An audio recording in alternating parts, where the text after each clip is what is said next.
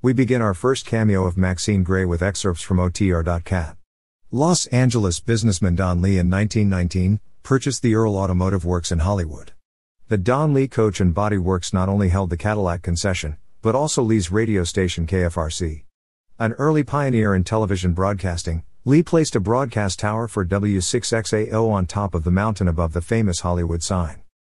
Don Lee dropped dead of a sudden heart attack in 1934, leaving his son, Tommy Lee, to run the Cadillac sales in the Don Lee radio network. Tommy wanted nothing more than to be a dancer and spent his evenings at the Coconut Grove Club at the Ambassador Hotel. When the Hal Kemp Orchestra played the Grove in 1938, Tommy took one look at Kemp's girl vocalist, Maxine Gray, and found something he wanted even more than becoming a dancer. We will have more about Maxine Gray in another cameo. Now let's listen to an RCA Victor recording made on April 19 in 1939 of a song titled Boom, which was composed by Charles Trenet and Ray Getz. Maxine Gray and the Hal Kemp Orchestra.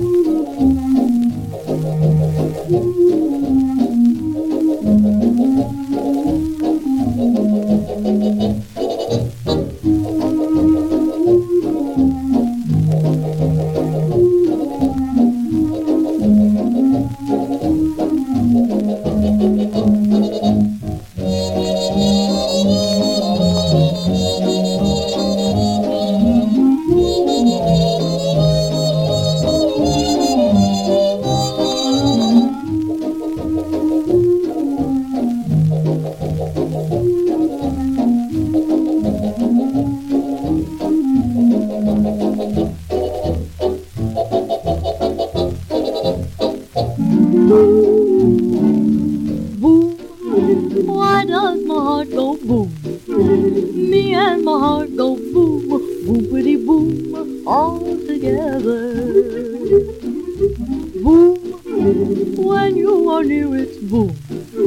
You disappear and boom, boopity boom, stormy weather. Horns early light in the still of the night, or boom at the sight of the wonder.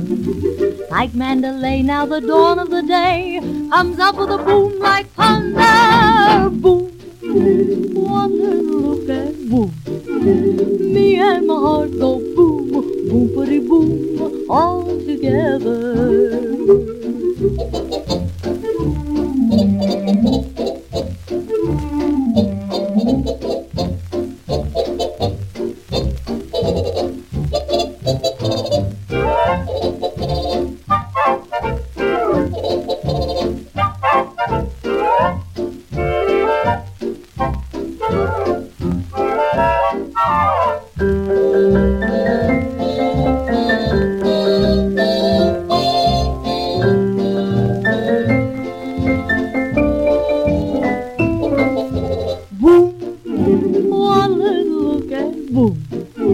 Me and my heart go boom, boopity boom, all together.